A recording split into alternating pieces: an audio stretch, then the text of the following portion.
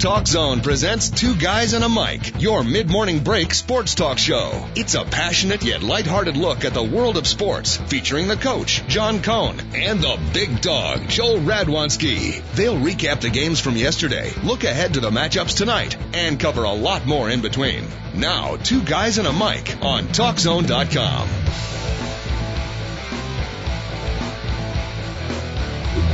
Welcome, everybody. Friday version of the Two Guys and a Mic show. Thank you for joining us. Big sports weekend coming up. Lots to talk about. Had some action as well yesterday. Watched a couple of playoff games yesterday. One of the NHL variety, one of the NBA variety right here in Chicago as the Bulls in a easy win. Haven't had many of those. Bulls in an easy win, a cakewalk, if you will. They move on to meet the Miami Heat. We'll sneak in a little baseball talk as well. Coach and Bigg Dogg at your service up until 11 o'clock. Enjoy the music for the next 5.5 seconds of the TalkZone.com.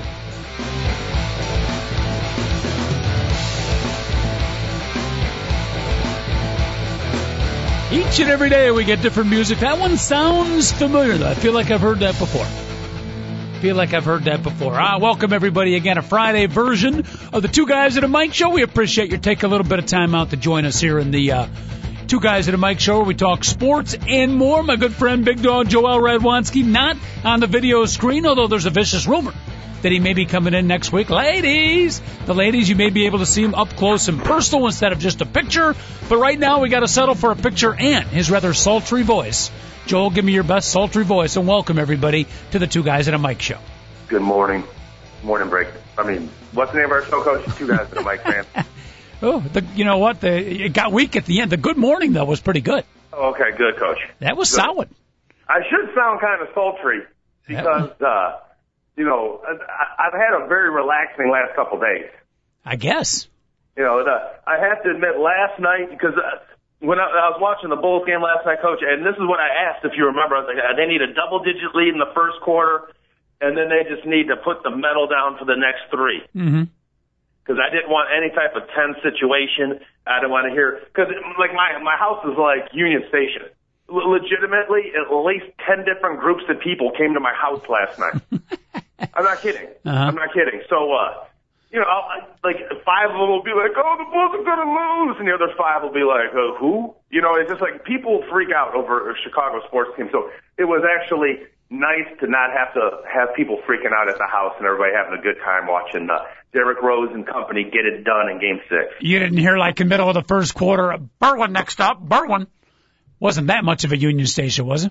No, it wasn't like that. All right. And you didn't have the red line meeting the purple line or any other lines, I hope? Just feel free to say no. Those colors, no.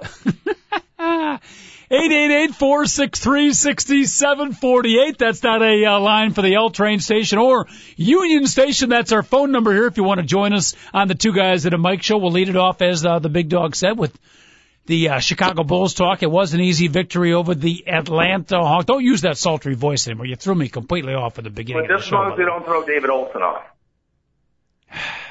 That might be hard to do. I'll tell you what, though, the way you said go, you get a couple of drinks of me and you throw another good morning at me, Big Dog, you might have me. Hook, line, and stinker. Good morning, Coach Cohn. Oh, man, you're killing me. You're killing me. A few of us go to places that we've never been to before. Oh, how about talk about Chicago Cub pitcher today? Who the hell's pitching today? Ryan Dempster. Give me the sultry voice analyzing a Ryan Dempster. Actually, so far through the Hey. first 7 the starts of the season, the only thing sultry I can say about Ryan Dempster is I didn't particularly care about Ryan Dempster. I just wanted to hear some sports analysis in your sultry voice, which you appear to be very good at. Coach, Ryan Dempster's 7.2 ERA is not indicative of how he's pitched so far this season. Quite honestly, he's been worse. Wow.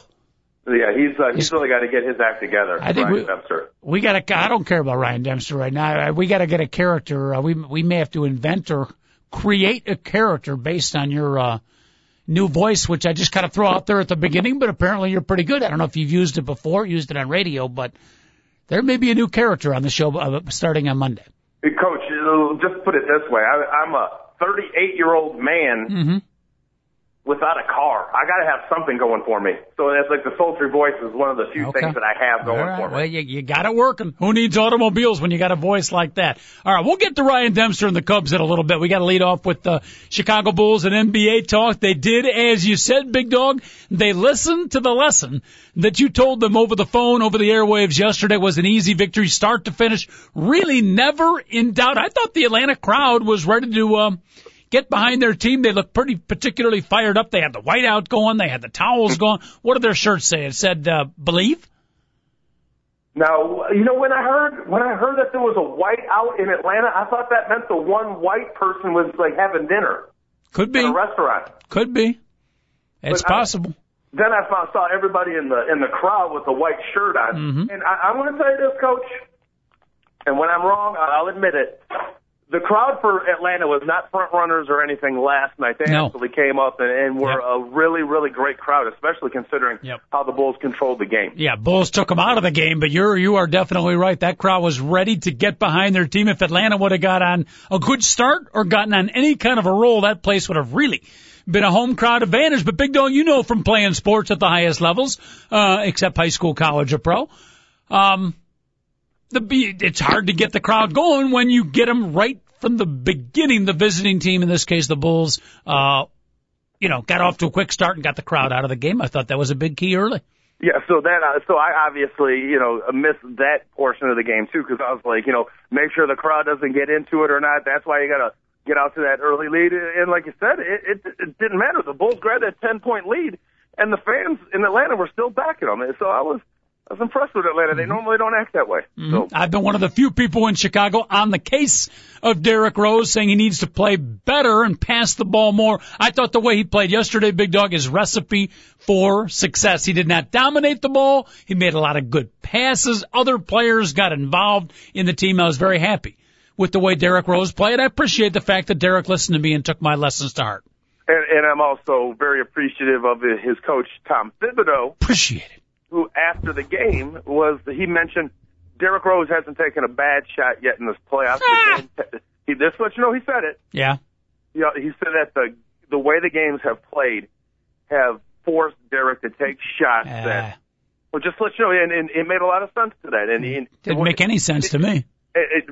Well, there have been times where the defense has done a really good job of sewing in Derrick Rose and forcing him to shoot from like 20 feet. Well, he has to avoid that and play more like Game 6, Coach.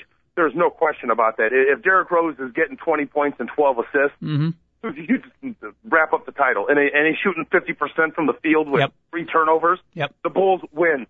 Period. Yeah, I agree with you. Who was I talking to yesterday? Gave me the standard response when I said Rose shoots too much.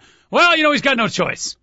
What else is he supposed to do? Nobody else can score. What a bunch of garbage that is. No, and by the way, I wasn't saying that. No. I didn't say you. It was somebody else I was talking to who gave the standard line that, so many fans and even some of the media, quote unquote, experts will say, well, who else is he going to pass to? Well, it really isn't a matter of choice. He's been forced to, but. No, wait, I don't get that. What do you mean he's been forced to? He's been forced to shoot? The other day when Atlanta was double teaming them and stuff, they were doing it in a way where it was really hard for him to get the ball to the guy that left. Okay. To the open guy. And I really felt like sometimes you got to tip your hat to the opponent and be like, hey, they played an unbelievable game plan against Derrick Rose and forced him to shoot 10 to 27. It didn't feel, when he went 10 to 27 the other night, it did not feel like when Allen Iverson used to go 10 to 27. Where legitimately would he be the ball stopper, not pass, and then all of a sudden with the last second throw up a fadeaway jump shot that clanks off the rim. I thought he took some bad shots in that 10 out of 27 too, but let's not focus on the negative. Let's focus on the positive because he played a great game yesterday, as did the entire Chicago Bull team. Contributions from everybody, Big Dog, including the bench mob is back. The last couple of games, the subs have really, really come in and done well. I know you're a big bench mob fan. Without question, and the key to winning NBA championships, everybody knows you're going to have the 2 superstars, or whatever the heck you want to say. But having a great bench is key, and let's focus on what's coming up, the series coming up, the Bulls Heat. Well, and the Miami Heat bench, by the way, not as bad as people will tell you. It's much improved. Let's face it, all of us that are in the sports watch the Bulls. If you're a Bulls fan all year long, and we were watching Heat games too. Mm-hmm. The Heat bench was horrific early on for two reasons. A lot of unknown players, and they had never played together because basically they had to put a ragtag team of assassins together in the last month and a half of the summer in order to get 12 guys on the floor. But you're right now, Coach. That Joel Anthony, woo, talk about an improvement in a guy. I remember a month ago I was thinking, can you imagine if Amir Ashik is up against this guy? He's going to run him up and down the floor. The kid's improved a lot. And Eddie House can shoot. James Jones can shoot. So they've got a couple specific guys known for stuff. Juwan Howard is our Kurt Thomas. You know what and you can rip on Juwan Howard or Kurt Thomas. I know Kurt Thomas didn't play anything against Atlanta, and he shouldn't have because Al Horford would have legitimately tied him up in a lasso and sent him home. But this series, watch Big Sexy how big he'll be this week. Mm-hmm. This series against Miami, all of a sudden Kurt Thomas is going to start getting some really important minutes for the Chicago Bulls. As long as he does not take minutes away from my guy Omar Ashik. But now, let me ask you, well, first of all, Juwan Howard, you mentioned his name. I was shocked. I didn't watch as much Miami Heat basketball as you did, Big Dog, during the year. I feel perfectly comfortable. My sports talk, radio sports talk host comfort level to admit that I had no idea that Juwan Howard was still playing for the Miami Heat. I had no idea Juwan Howard was still in the NBA. The guy's got to be 47 years old. Well, no, he's my age. He's 38. Oh, come on. He's the second oldest guy in the league after Kurt Thomas. 38. Where did he get his birth certificate from? Jose Contreras? I don't know. Talk to somebody at Chicago Vocational School because isn't that where he's from? Yeah, I think he graduated at the age of 24. That's high school, by the way, not college. Yeah, this is good. Well, at least he graduated. Yeah. You know, Juwan Howard was going to retire, and then LeBron took his talents with Chris Bosh to Miami. Uh-huh. All of a sudden, Juwan Howard, I'll take the mid-level exemption, and I'll play for the Heat. And he basically he signed the contract. They got to have somebody. They need a backup center, don't they? So I honestly thought he had been out of the NBA for like the last 3 years. I was shocked. I was like, who is that? He looks familiar. Who is that guy? Juwan Howard. Are you kidding me? 3 years ago, he was out of the NBA, even though he was still in it. And then 2 years ago, in Portland, he played phenomenal last year, Coach. He actually got votes for Sixth Man of the Year. That's how well Juwan Howard played last season for the Trailblazers. And then, so this year, he could have signed with any team in the league. Legitimately, that's how good of a season Juwan Howard had a year ago. Mm-hmm. So, and Miami was more than willing. They're like, heck yeah, you're still on top of your game. You don't care if you score. All you care about is getting the ring. Because, you know, at a certain point, after you sign a $100 million contract and then you sign a couple other big deals and you don't have a championship ring at that point, you know, you're more than willing to accept making like a measly $5.8 million to go after a championship. You understand what I'm saying? Yeah, way to lower yourself, Juwan. Yeah, not to pick on him, but yeah, athletes will do that.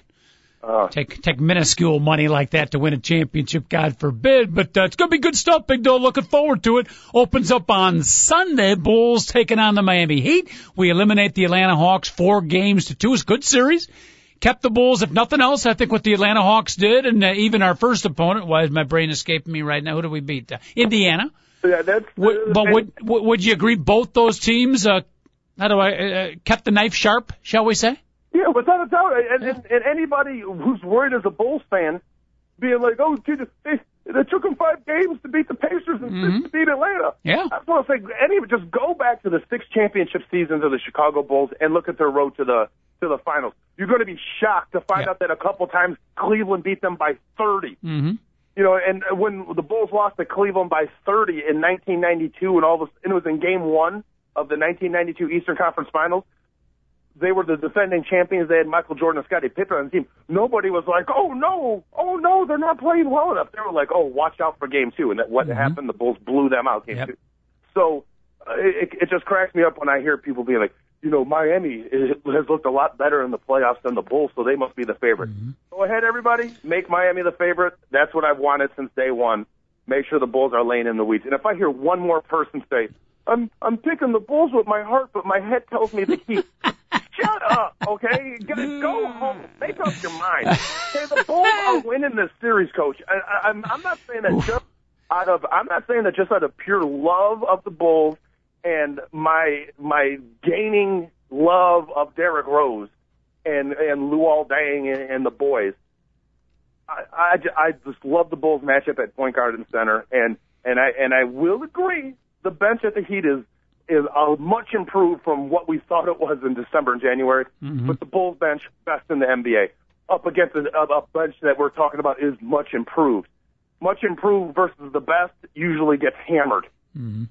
I feel really good about this series, Coach. Really, really good. Fired up, passionate, confident, Big Dog Joel Radwanski joining me in the Two Guys at a Mic show. You want to add to the fire to the Big Dog, or maybe, God forbid, put some cold water on that fire? Feel free to challenge the Big Dog on his thoughts, his opinions, or his extracurricular activities. I encourage the latter, by the way. 888-463-6748, the phone number. Glad you warned me in advance, because I was almost going to come out later in the show and say, in my heart, I'm picking the Bulls, but my head says go with the Heat. But I'm not saying it.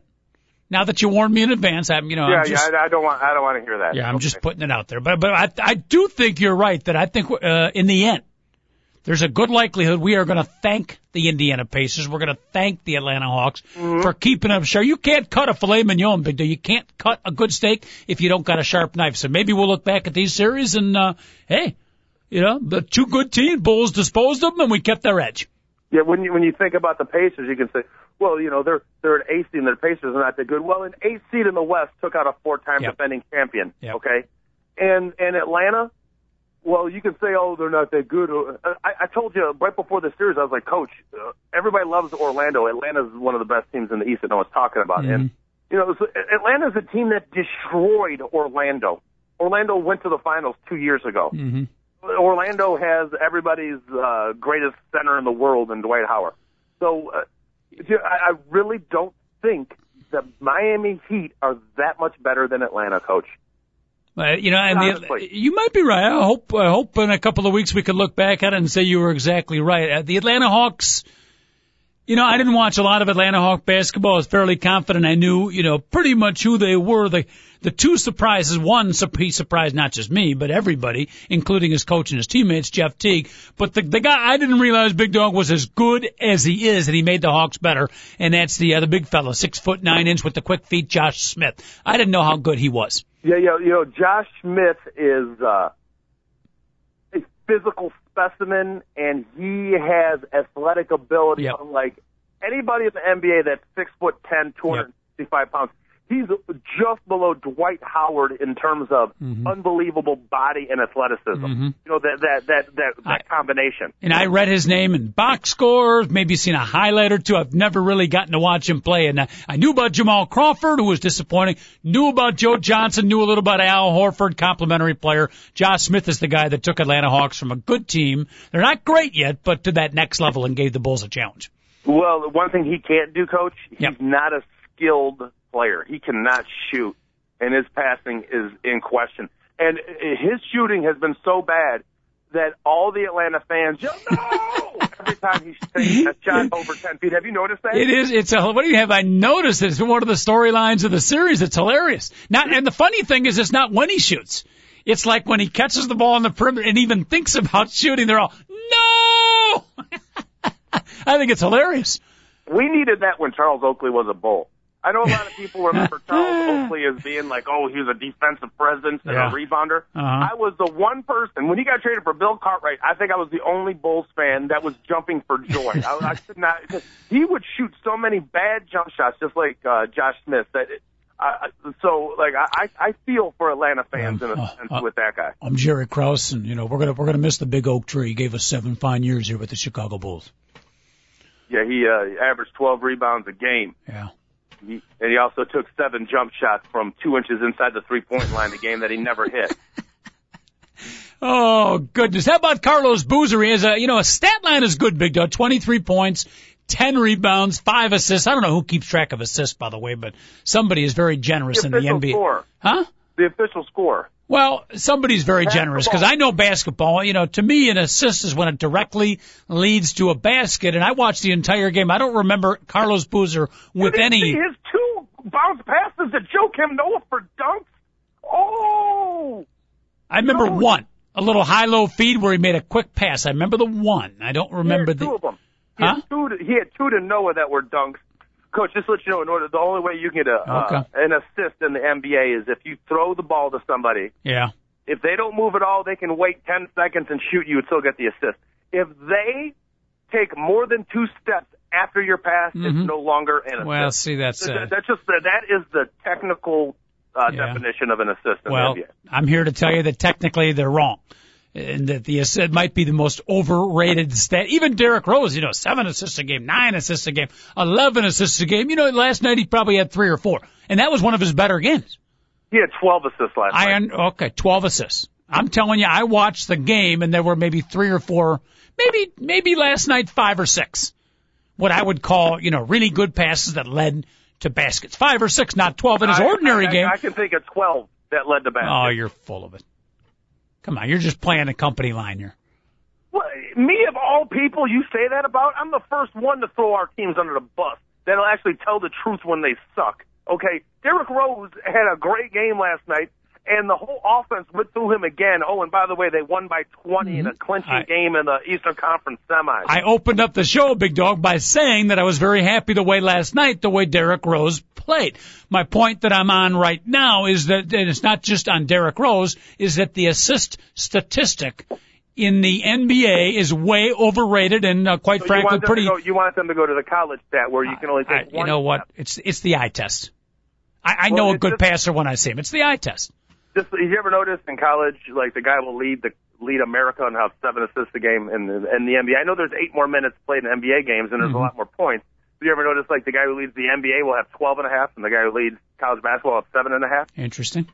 The reason is because in college they give you, if a guy takes more than 1 step with the ball after you pass it, it's no longer an assist. Yeah, well that's completely ridiculous. So if I make let's say I get a rebound, take a couple of steps into the outside, I spot a guy racing down the right sidelines and fire a beautiful pass to him, and he takes 2 or 3 dribbles in for a layup, I don't get the assist? You do not get the assist. Okay, but on the other hand, if somebody swings the ball to me at the top of the key, and I see a shooter... And you bail out and just chuck it to a guy who catches it and flings it up, and he hits a miracle bank shot... That's an assist? You would get an assist. Okay, well, my point well taken.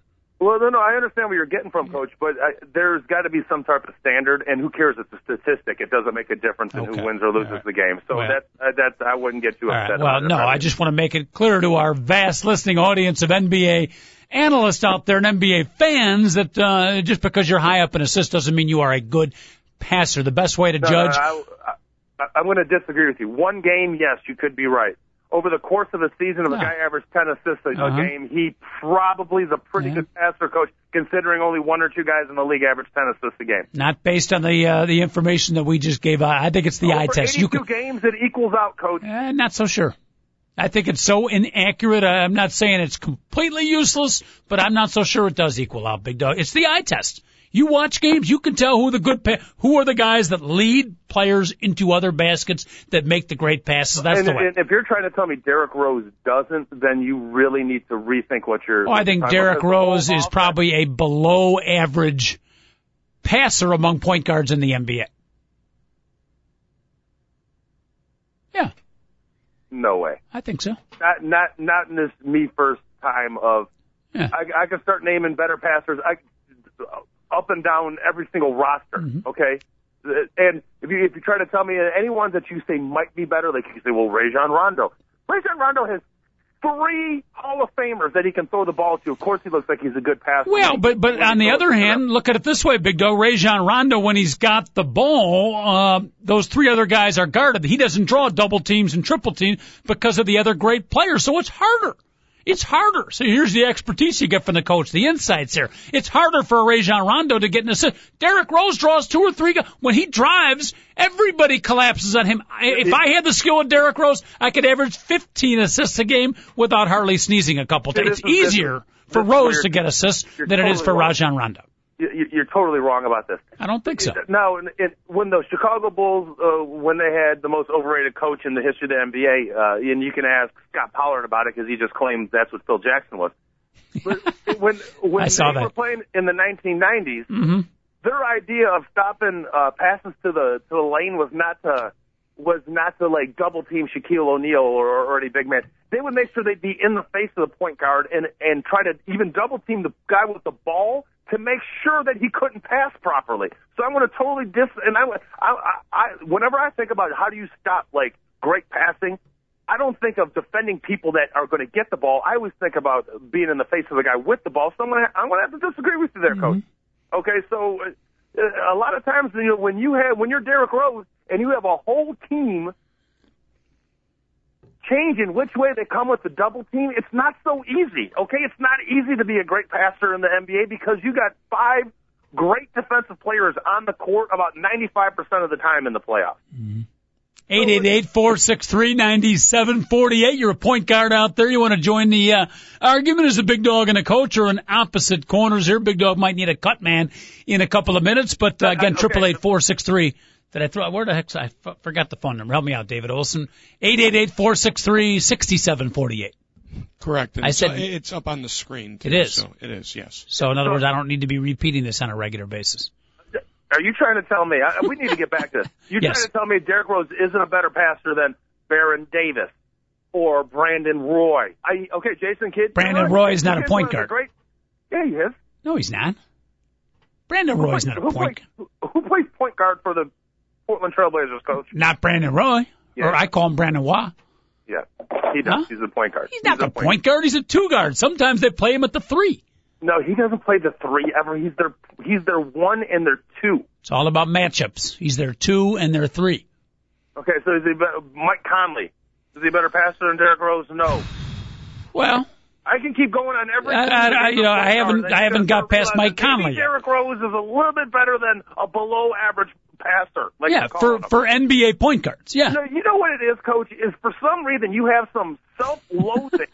If the Cubs get a call, I didn't agree with it. That was a horrible call that went for the Cubs. Uh-huh. Yeah, that Michael Jordan overrated. Yeah, Michael Jordan. I don't know. No, I didn't say Michael Jordan was overrated. Derrick Rose.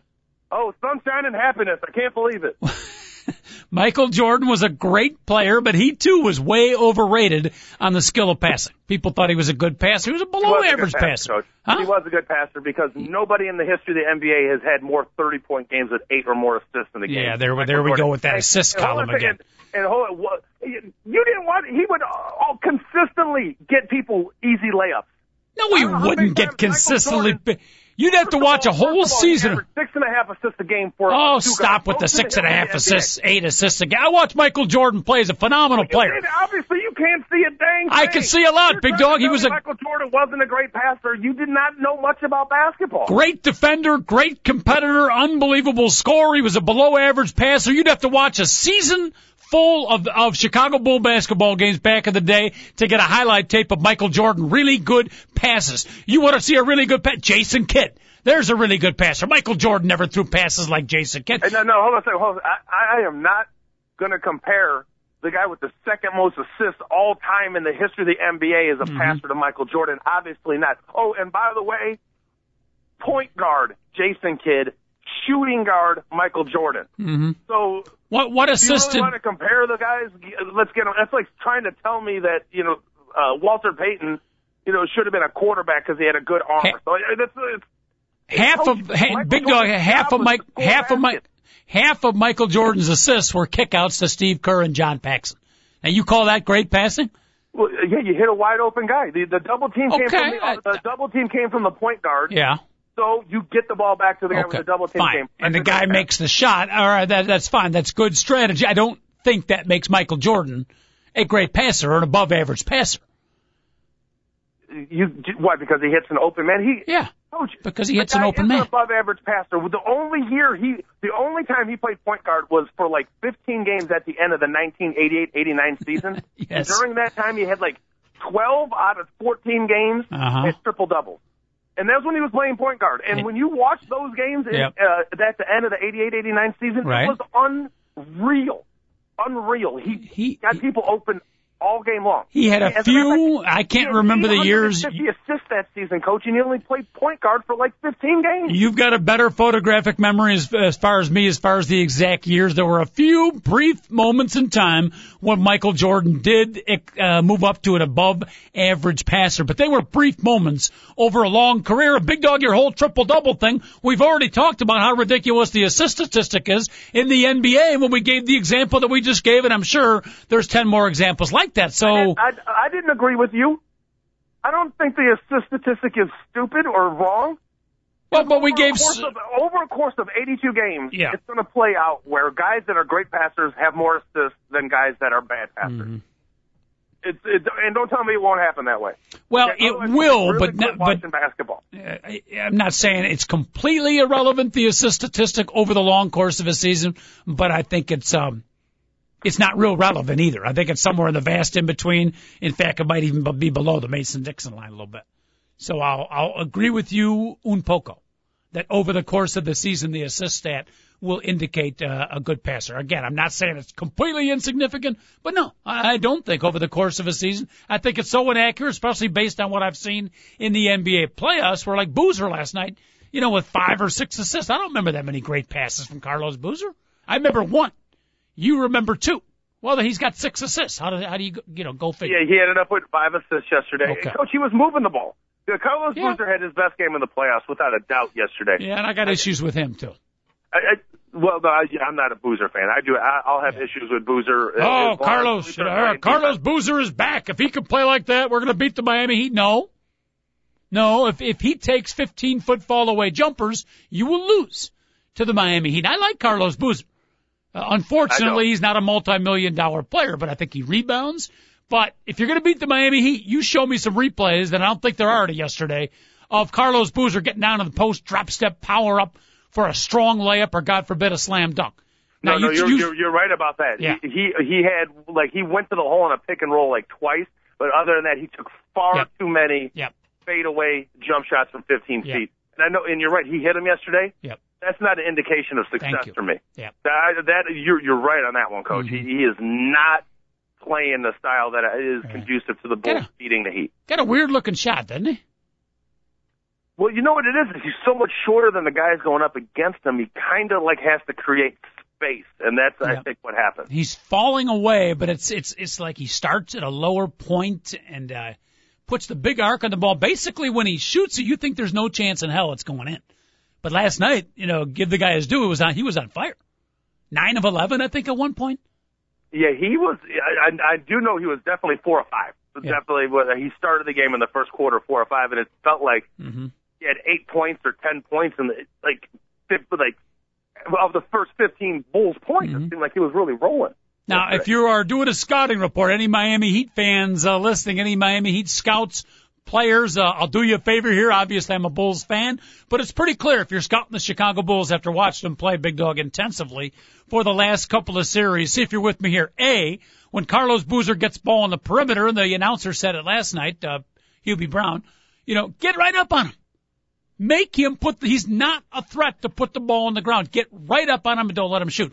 B, when Joakim Noah gets the ball and starts all his driving stuff, do not let him beat you with the left hand. If he's going to score, make him score with his right hand. Significantly weaker there. C, when you're guarding Keith Bogans, do not let him shoot the 3. If he does shot fake and drive into the paint for a stop and pop, let him shoot. He cannot hit a 2-pointer. Just don't let him shoot a 3-pointer. Those are my 3 friendly words of advice for the Miami Heat. Are you with me on all 3? No, you're definitely right about the first 2. I don't think that the 4 shots a game Keith Bogans is going to take is going to really affect the game plan too much. Well, but what I'm saying is don't let him I'm not saying he's the main focus of your defense, but the little report you've got on Bogan is get out there on the 3. If he shot fakes against you, don't charge out against him because he can't hit a 2-pointer for the life of him. He will hit a layup. So no layups, no 3s. Give him anything in the mid-range game. 84% of his made field goal attempts this playoffs has been a 3-point shot. That says it all. Mm-hmm. Says it all. Played a hell of a season. Played 2 great series, though. Yeah, he's been awesome defensively, and I swear to you, it feels like when the ball gets rotated to him and he's wide open, he's been hitting that shot on a consistent basis. Yep. Not everyone, but it's been strong so far this year. And he's been the second kicking boy on the Bulls, Carlos Boozer and Keith Bogans. But I won't let people get away with kicking Keith Bogans because I like his team first attitude. Yeah, the two of us have had that opinion, not just for the playoffs. We've said since the start of the season that, no one's calling Keith Bogan an All-American or anything, but he's a valuable piece, and I think it was a good coaching move by Thibodeau to keep him in the starting lineup. By the way, both he and Dang, I meant to bring this up a couple of days ago, neither of them made first or second team All-Defense. Big Dog, in my opinion, there are not 5 better defenders in the NBA than both Luol Deng and Keith Bogans. You know what? Jack Ramsey? Yep. Dr. Jack Ramsey. Dr. Jack. Said Keith Bogan should have won Defensive Player of the Year. And I respect the doc. I respect it. I think that's a little bold statement. I don't know if I'd go that far. But Luol Deng, Coach, has been superb. How people don't say he's one of the top 3 small forwards defensively in the NBA. He can't even get an honorable mention defensive team. Here's the deal, and I think you're enough of a purist to appreciate this, Big Dog. Guys like producer David Olson, some of our mid-level NBA fan, they'll watch for the steal. Just got to take a shot at Dave. Just want to make you feel like you're part of the show. They'll watch for the big block shot. That stuff is part of defense too. But the real key to good defenders are your heart and soul, blood and guts, middle of the game guys that just move their feet, refuse to allow penetration, close out on their defenders, get a hand up on the ball. And Luol Deng and Keith Bogans, as far as pressuring the basketball and not getting beat off the dribble, being active defensively, they might be the 2 best that I've seen this year. Period.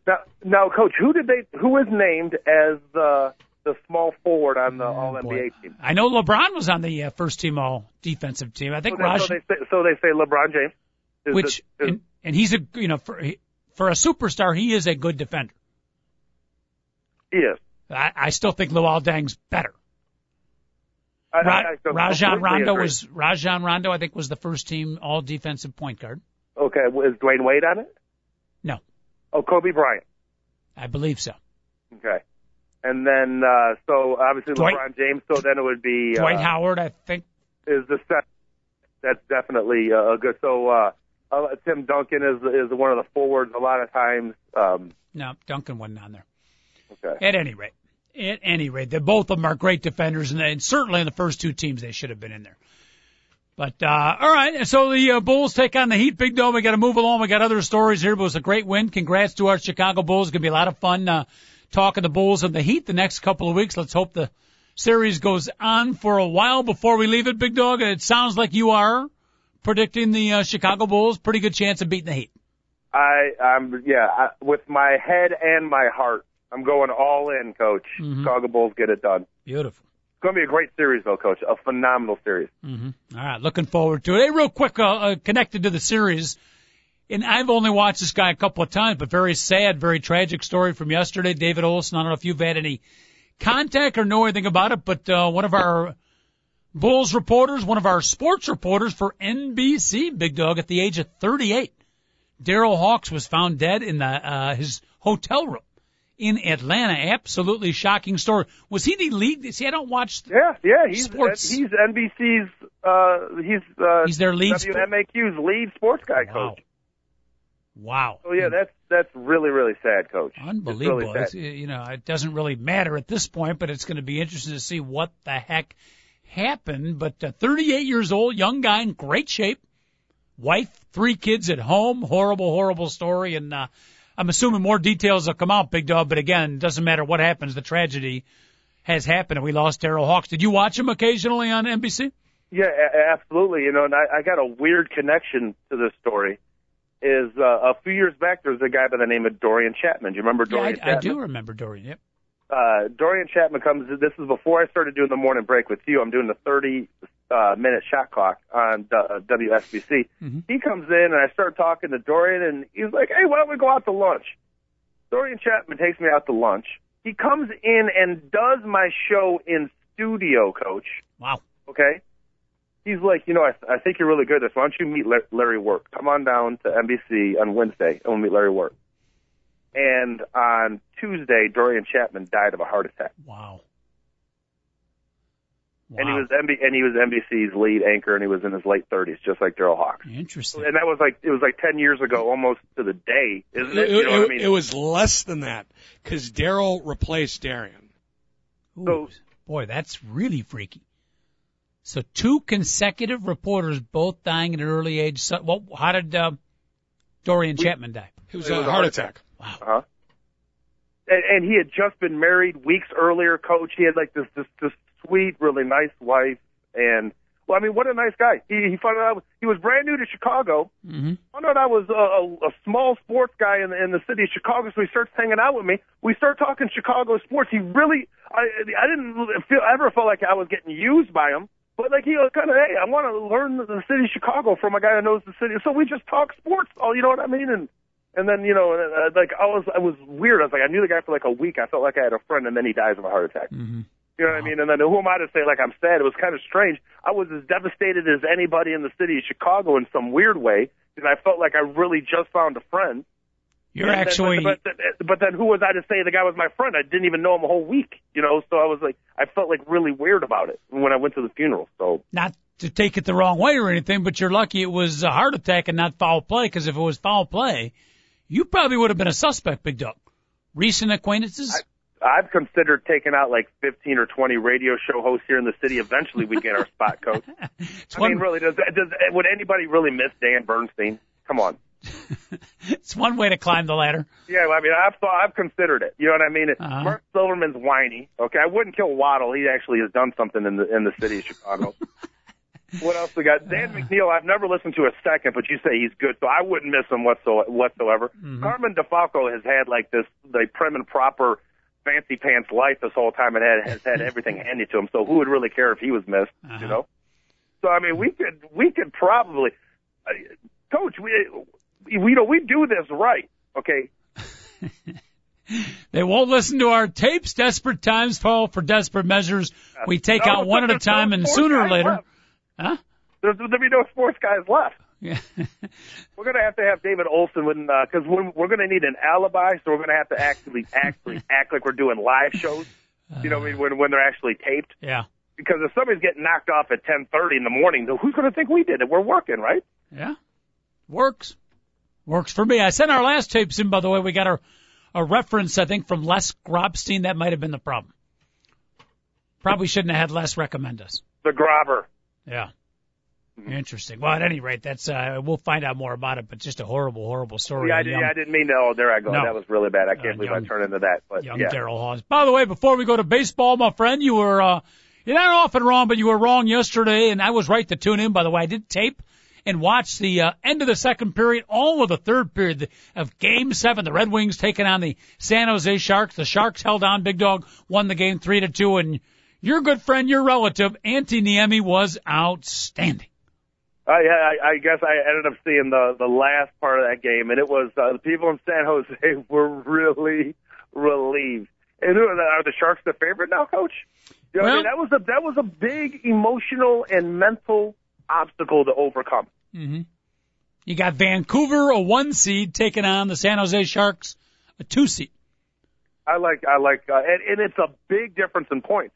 If you remember, it was like Vancouver was the clear number 1 all season, yep. And 2 to 12 in the Western Conference seemed like it was changing the whole. I mean, this is like we're in 12th right now. We can be in second in a week. Mm-hmm. So I was thinking about you when you said San Jose was, the great choke artist in the NHL over the years. That's their history, and they got a 3-1 lead early in the third period. The fans were feeling it.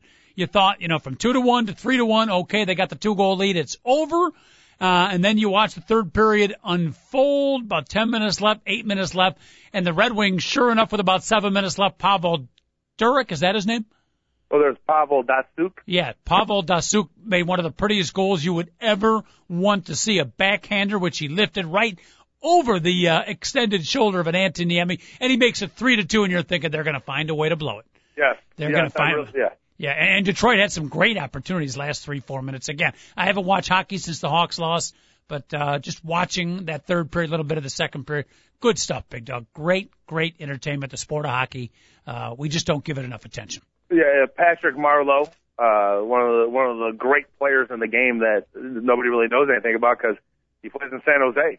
You know what I mean? So yeah, he actually had a really big game yesterday for the Sharks. Mm-hmm. All right, so San Jose moves on. Don't forget on the other half that you got Boston Bruins taking on the Tampa Bay Lightning. So those are the Final Four in your NHL. Also, before we get to baseball, Big Dog, the Players' Championship. Some say it's not one of the four majors, but maybe the biggest tournament outside one of the four majors.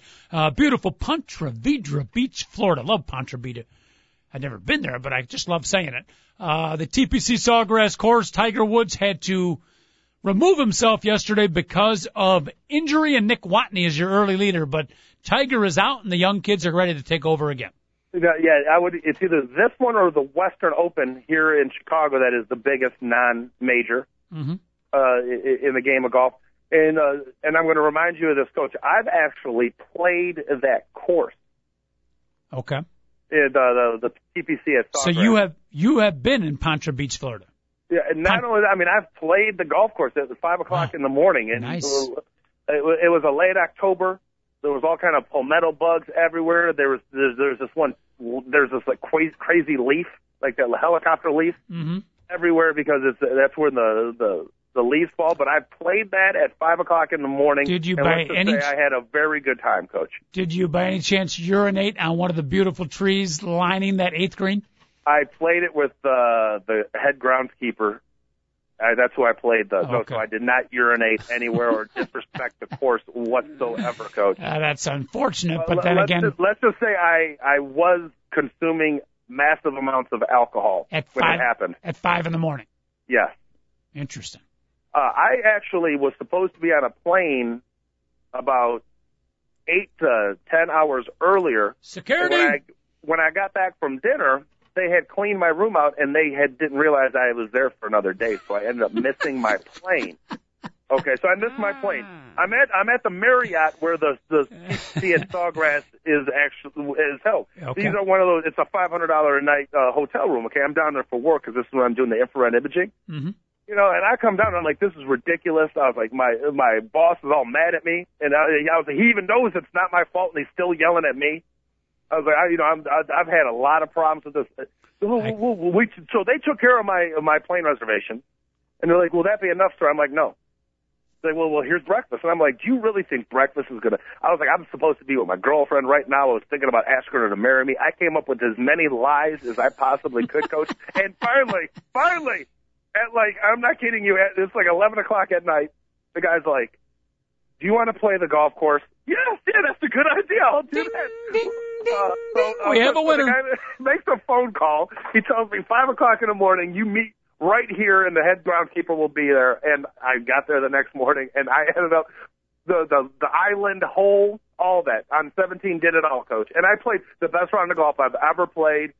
I for some reason, I've been nothing but horrific on the golf course. I was actually only bad that day. And it was definitely the hardest golf course I've ever played, period. So I was fine. They made a mistake, big deal. They took care of the flight. They fed me. Was a big deal.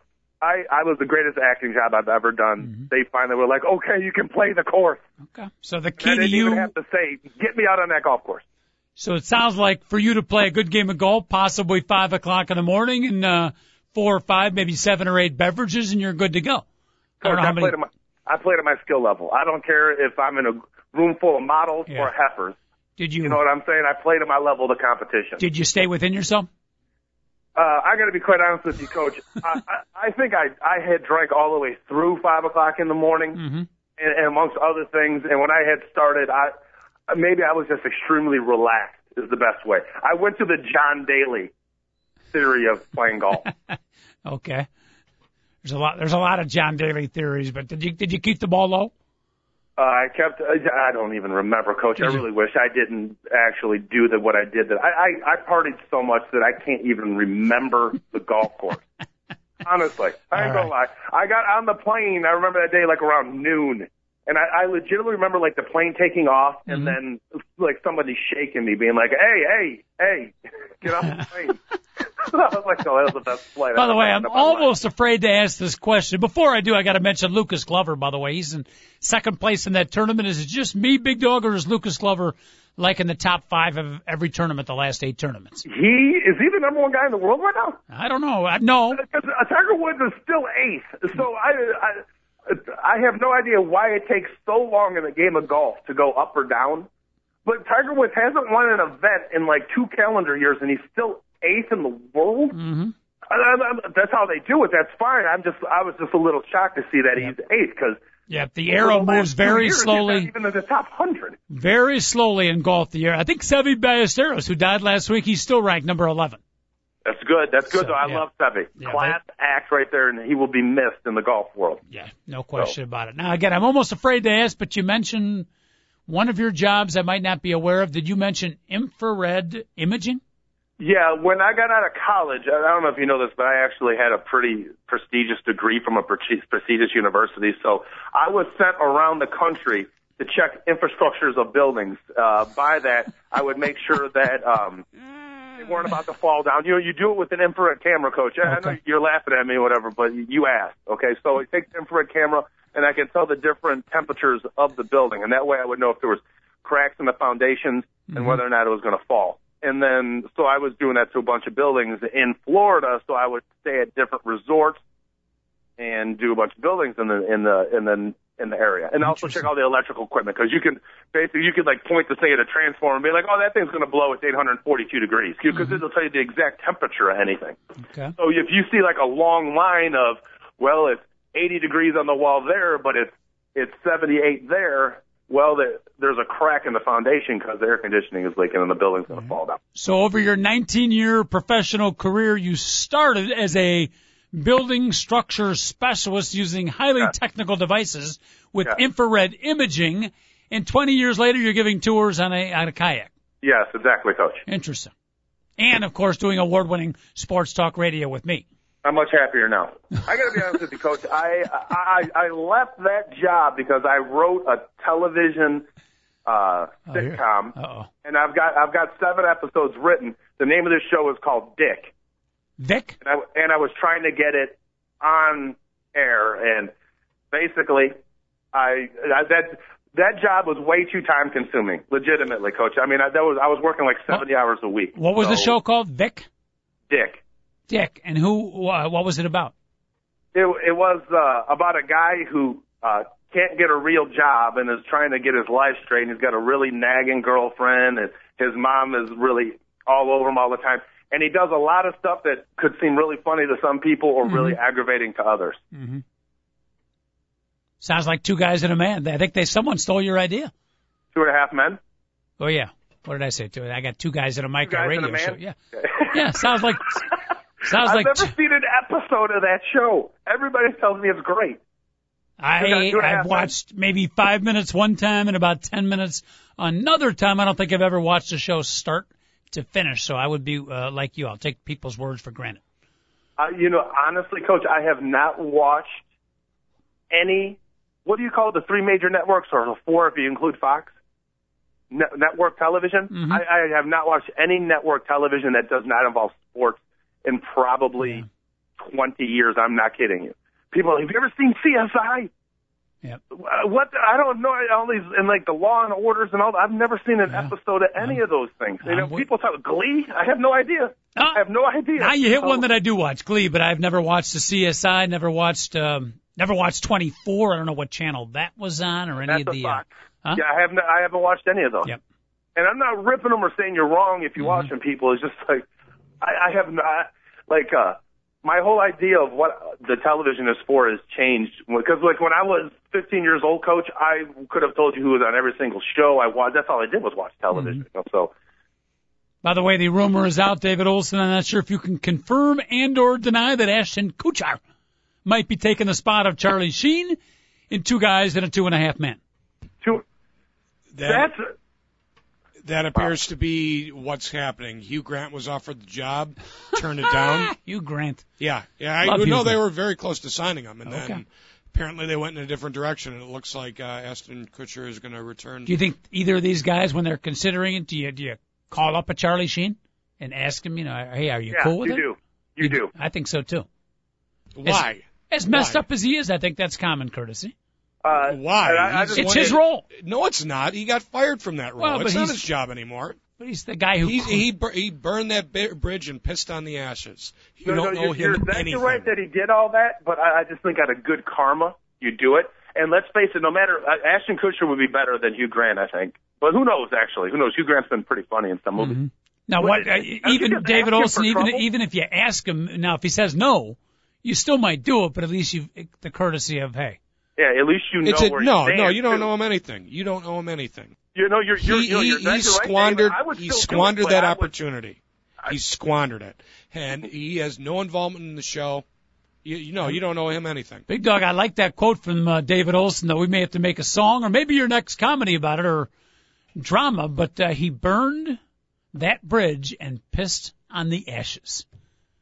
I think you and me need... That's what he did. Huh? That's what he did. I mean, he basically spit in the face of everybody that is producing and paying him for that show. Exactly. Which he should not have done. Highest paid actor on television on top of that. And then he goes and does that. I mean... second behind Judge Judy, I think. She's not an actor. She makes a lot of money, doesn't she? Oh, goodness. She makes like unreal money. She makes like $100,000 an episode or something like that. She signed a new 6-7 year contract. That could have been you, Big Dog. And you could say, oh, she only makes $100,000 an episode. Charlie Sheen makes like $2.5 million an episode. This woman, all she has to do is for a half-hour day, sit down in front of a bench, listen to something, and then go with it.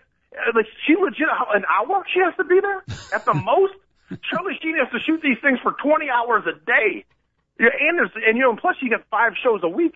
She's making $500,000 a week. That's not bad. I can deal with it. That's good money, Coach. Oh, no. It's an even better deal than that because she'll probably come in and they'll probably shoot 3 or 4 episodes in a day, and they'll knock out 20 or 30 episodes in a week, and then she's off for months at a time. And it's $100,000 an episode. So you're exactly right, Dave. That's a nice deal. Now, when you're talking about what should you call for, when I meant I would call Charlie Sheen is just to like get the temperature of what's going on and almost his side of the story. Really. Yep. But you're right. If he told me you better not do it, that wouldn't stop me from doing it. That would not. David, are you thinking what I'm thinking? Judge Joel. No, I think it'd be better as a 2.5 Men guy because I kind of live the Charlie Sheen life right now without the money. Be a heck of a show. All right, we got to wrap it up. Big Dog, the good news is, we got to a lot of sports today. We covered our Chicago Bulls. We got sidetracked a little bit. I should say the bad news is we didn't get to some of the things, but the good news is we don't have to talk Chicago baseball today. We get a day off of talking about the Sox or Cubs. Well, we still didn't talk about the major meltdown that the Angels had against the White Sox the other day, which was one of the funniest things I'd ever seen, the way they blew that game. Yep. Unfortunately, unless you can wrap it up in 10 seconds, we got to talk about it on Tuesday. So we'll talk about it Tuesday, people. All right, beautiful. We're off on Monday, Big Dog. I will talk to you on Tuesday. Have a great weekend, my friend. Big Dog has signed off. David Olson, our producer, great job today and each and every day of the entire week. We thank all of our listeners for tuning in. Have a great weekend. It's TalkZone.com and 2 Guys and a Mic. Signing off back at Tuesday at 10 o'clock. Don't be late.